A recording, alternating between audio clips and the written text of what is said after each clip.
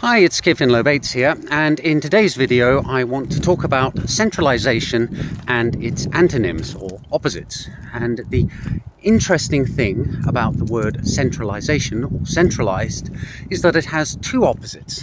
There's decentralization and there's distributedness, and they have different meanings.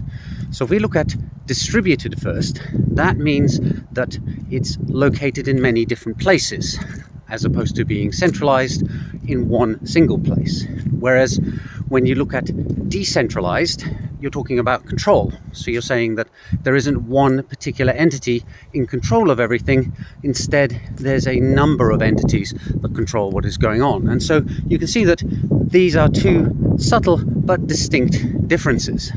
And the fact is that something can be distributed but still centralized. For example, Google has many different sites where they store their data, many different databases. Some of them are duplicates of each other, and they do this for a number of reasons. They go for a distributed solution to reduce latency, so that if you make a request, it goes to the nearest data center and you get your response quicker.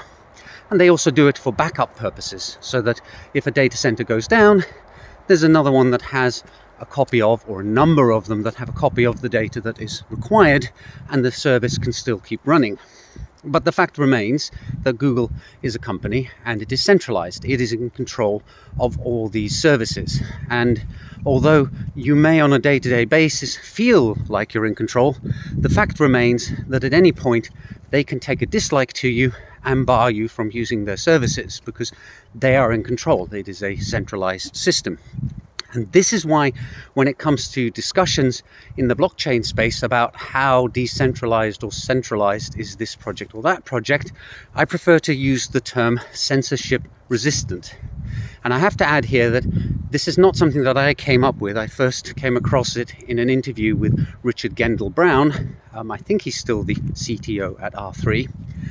But he made the observation that ultimately blockchains are about censorship resistance, and it's a very useful tool to use to examine such systems.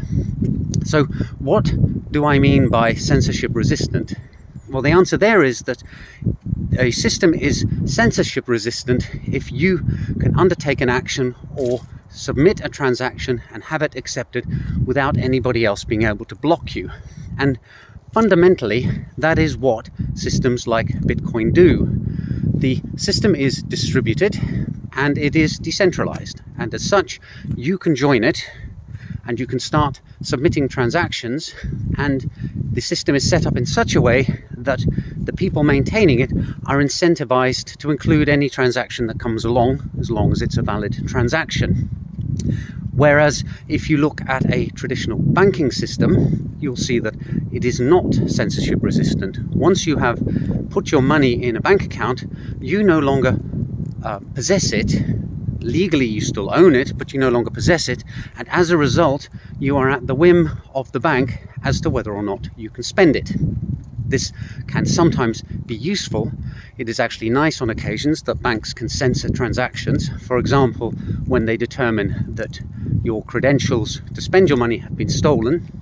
An example of that might be that you are living in Finland and suddenly there are ATM withdrawal requests at a location in Egypt. Then the bank might step in and say, hey, we're not going to allow that cash to be withdrawn because we don't think it's you. But it can also be disadvantageous when a bank decides that they don't want you to use your money to buy things that they don't want you to buy. And we saw examples of this in the US a while back, where banks did not allow their customers to buy cryptocurrency with their own money. So I think I'll wrap it up here, but just keep in mind, when you're talking about how decentralized a system is, the best question to ask is, how censorship resistant is it? How much control do various parties out there have, directly or indirectly, over the actions that you as an individual want to take? And if the answer is they have a lot of control over that, then you're looking at a system that is not so decentralized. I'll see you in the next video soon. Bye for now.